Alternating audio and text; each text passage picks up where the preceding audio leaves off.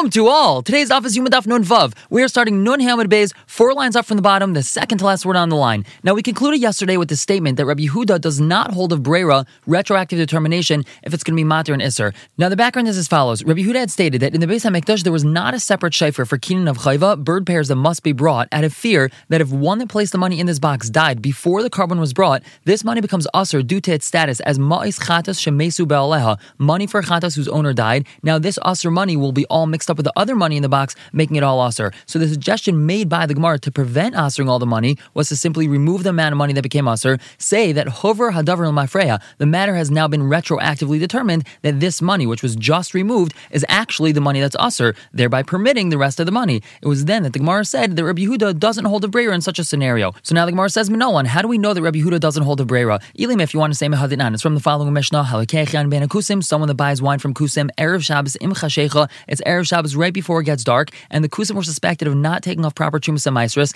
and this fellow doesn't have any kalim to empty some of the wine into as Truma and Meiser, but he needs this wine for Shabbos, and as the Mishnah said, it's right before Shabbos, and there's no time to go about looking for a Kli. So what does he do? Aymed va'aymer, he stands up and he says, Shnei lugim shani asad lahafresh, the 2 lugim that I will eventually separate, harehin truma, those should be truma, non valfam and alaf on the top, asar Meiser Rishon, 10 lugim are Meiser Rishon, Tisha Meiser Sheni, 9 lugim in here are Meiser Sheni, umechal v'shaisa miyad, and then he's mechal the Meiser Sheni, and he could drink it right away. Divrei Rab Meir, that's our Meir's opinion. Over here, we clearly see that Breira is being employed, because once he does get kalim and empties the wine into the kalim, we're going to say, Hover Hadarim Lafreya has been retroactively determined that this wine that was just emptied, that was really always the truma, and therefore whatever he drank, that was not the truma or meiser. Non Vavavan Beis on the top, Rabbi Yehuda, Rabbi Yosef, Rabbi Shimon, Eisrin, they aser alma ein Breira. We see that they do not hold of Breira, so maybe this is the source that Rabbi Yehuda says ein Breira. But now the Gemara says, Mimai, who says that's the source? Del Mashani Hasan, perhaps that case is different. Kidiktani Taima. We already taught a reason. Amru Laila Rab Meir, they told Rab Meir,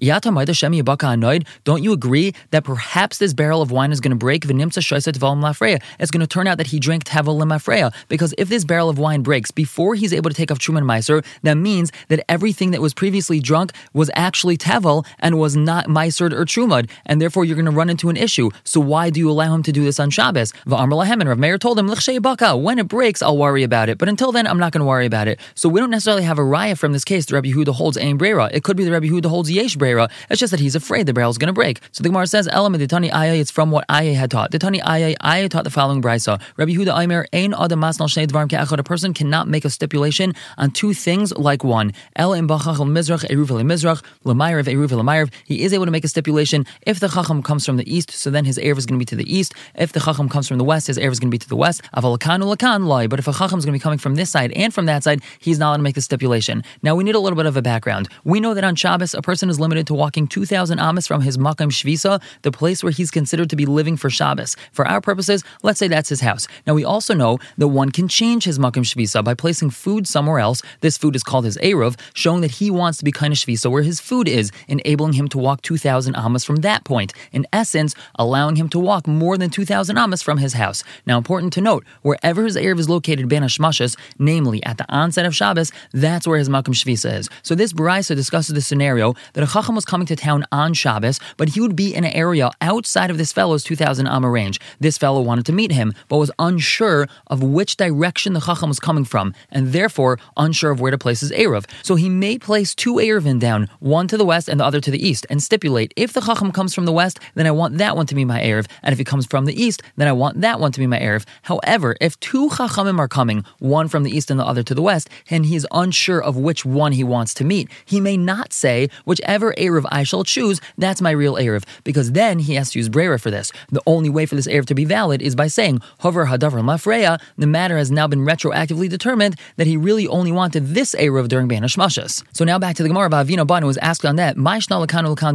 what's the difference that when 2 Chachamim are coming, one from this side, one from the other side, that we do not allow him to make the stipulation to Ein Breira, because we say Ein Breira, L'mizrach L'mayrev Nami, even when there's only one Chacham coming, and we don't know if he's coming from the Mizrach or from the Mayrev, we should also say Ein Breira. Rabbi Yochanan answered, no, Shekvar Ba Chacham. It's a case of Kvar Ba Chacham. It's referring to the scenario that the Chacham actually had arrived prior to Shabbos, and therefore the direction this fellow needed to place his Erev was very clear. He just simply didn't know where the Chacham was. His stipulation with his 2 Erevin doesn't employ Breira at all, because there's no doubt regarding his intentions. He knows that the Chacham is here, he only wants to be kind of Shvisa in the direction of the Chacham. So here we have a source source, the Rabbi Yehuda holds Ein Breira. And now the Gemara continues. V'hashad amrina Rabbi Yehuda Ein Breira. Now that we're saying, according to Rabbi Yehuda, Ein Breira, and that's the reason why he said that there's no shayfer for kinam of chayva. And Haksiva Isla, he holds the svar of Ksiva, meaning he holds that writing on something is sufficient enough to prevent someone from mixing up two things. This was discussed on the previous daf in connection with the opinion of Rabbi Yehuda that we began today's daf with,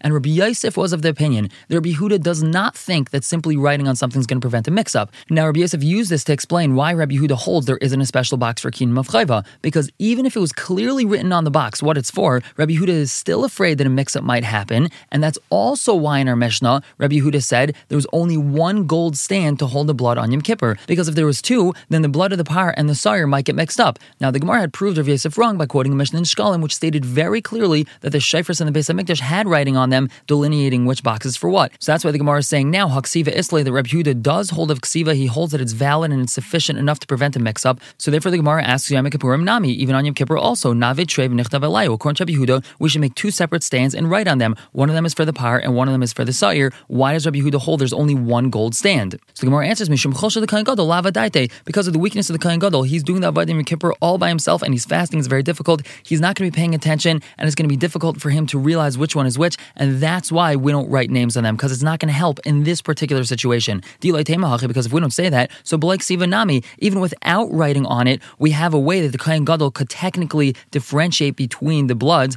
Hai Nafish v'Hai Zutar. The blood of the par, there's a lot of blood, and the blood of the sire, there's only a little bit. So we technically should be able to differentiate between them that way. And if you're going to say, no, there's actually the same amount of blood in the vessel, because he doesn't catch all of the blood of the par, that can't be, because Vamar Rabbi Yehuda says,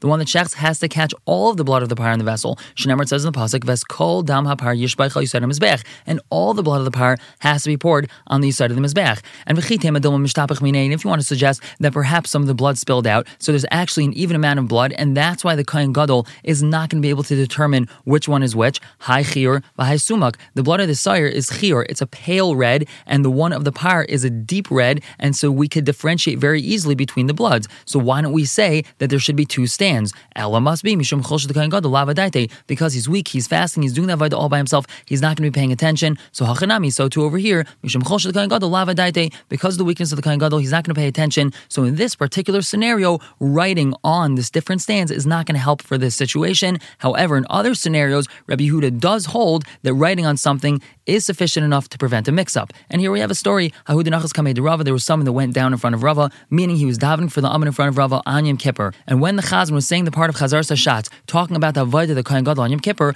Amar, he said as follows, Yatzav Yinicha El Kan Sheni Shebehechel, that the Kohen Gadol left and put the blood on the second golden stand that was in the Hechel. And then the Chazan said, Natal Dam HaPar V'Nich Dam HaSar. He took the dam of the par, and then he put down the dam of the sire. So Amar Lei, Rava told the Chazan, Chadak Rabbanan V'Chadak Rab Yehuda. You just said one statement like the Rabbanan, which is that he put it down on the second stand. That's like the Rabbanan, that there's two stands. And the other statement you made was like Rabbi Yehuda. You said that he took one blood and then put down the other one, implying that there was only one stand. Ema, what you really should say is he nich dam hasayr v'natal dam hapar. He put down the dam of the sire and then took the dam of the par. And this is clearly like Shitas Chachamim, that there was two different stands, so he was able to have both of them in his stand and then pick up one of them that he wanted. We're going to stop here for the day.